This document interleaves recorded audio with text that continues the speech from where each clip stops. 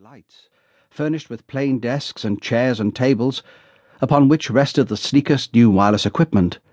Smooth grey Bakelite, black metal, the vanilla glow of illuminated dials. Dedicated women and men would sit, their ears clamped in warm headphones, in a strange half-world. The signals they were receiving might occasionally have been actual voices, although more often they were the abstract monotone dots and dashes of Morse.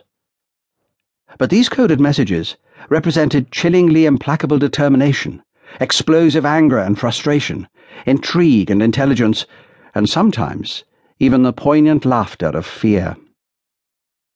Wherever in the world the operative was working, from England's south coast to the Orkneys, from Murmansk to Cairo, from Mombasa to Delhi to Hong Kong, the 2 a.m. watches were the worst. For Victor Newman in Colombo, nocturnal watches might be disrupted by mighty storms, violent rain smashing down on woven palm leaf roofs.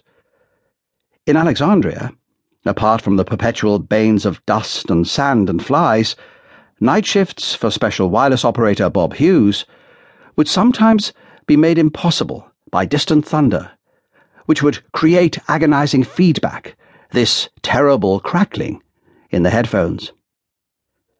In Singapore, Joan Dinwoodie suffered from the relentless suffocating heat, the perspiration running into her shoes. Meanwhile, in the middle of the Indian Ocean, on the tiny, barely inhabited Cocos Islands, 19-year-old Peter Budd would start a night shift by walking to his listening station through the profound and eerie darkness of the palm trees, taking great care to avoid the lethal insect life whose venom had completely paralyzed one of his predecessors. In every station, the listeners had one thing in common. They worked punishing round-the-clock rotas, with after-effects that some would continue to suffer years after the war.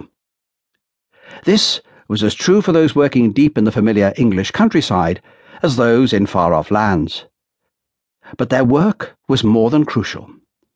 These young people were intercepting coded messages sent by the Germans, seeking out and faithfully transcribing the chaos of communications first scrambled by the Enigma encryption machines, with their almost countless permutations, and then sent via radio on ever-elusive frequencies.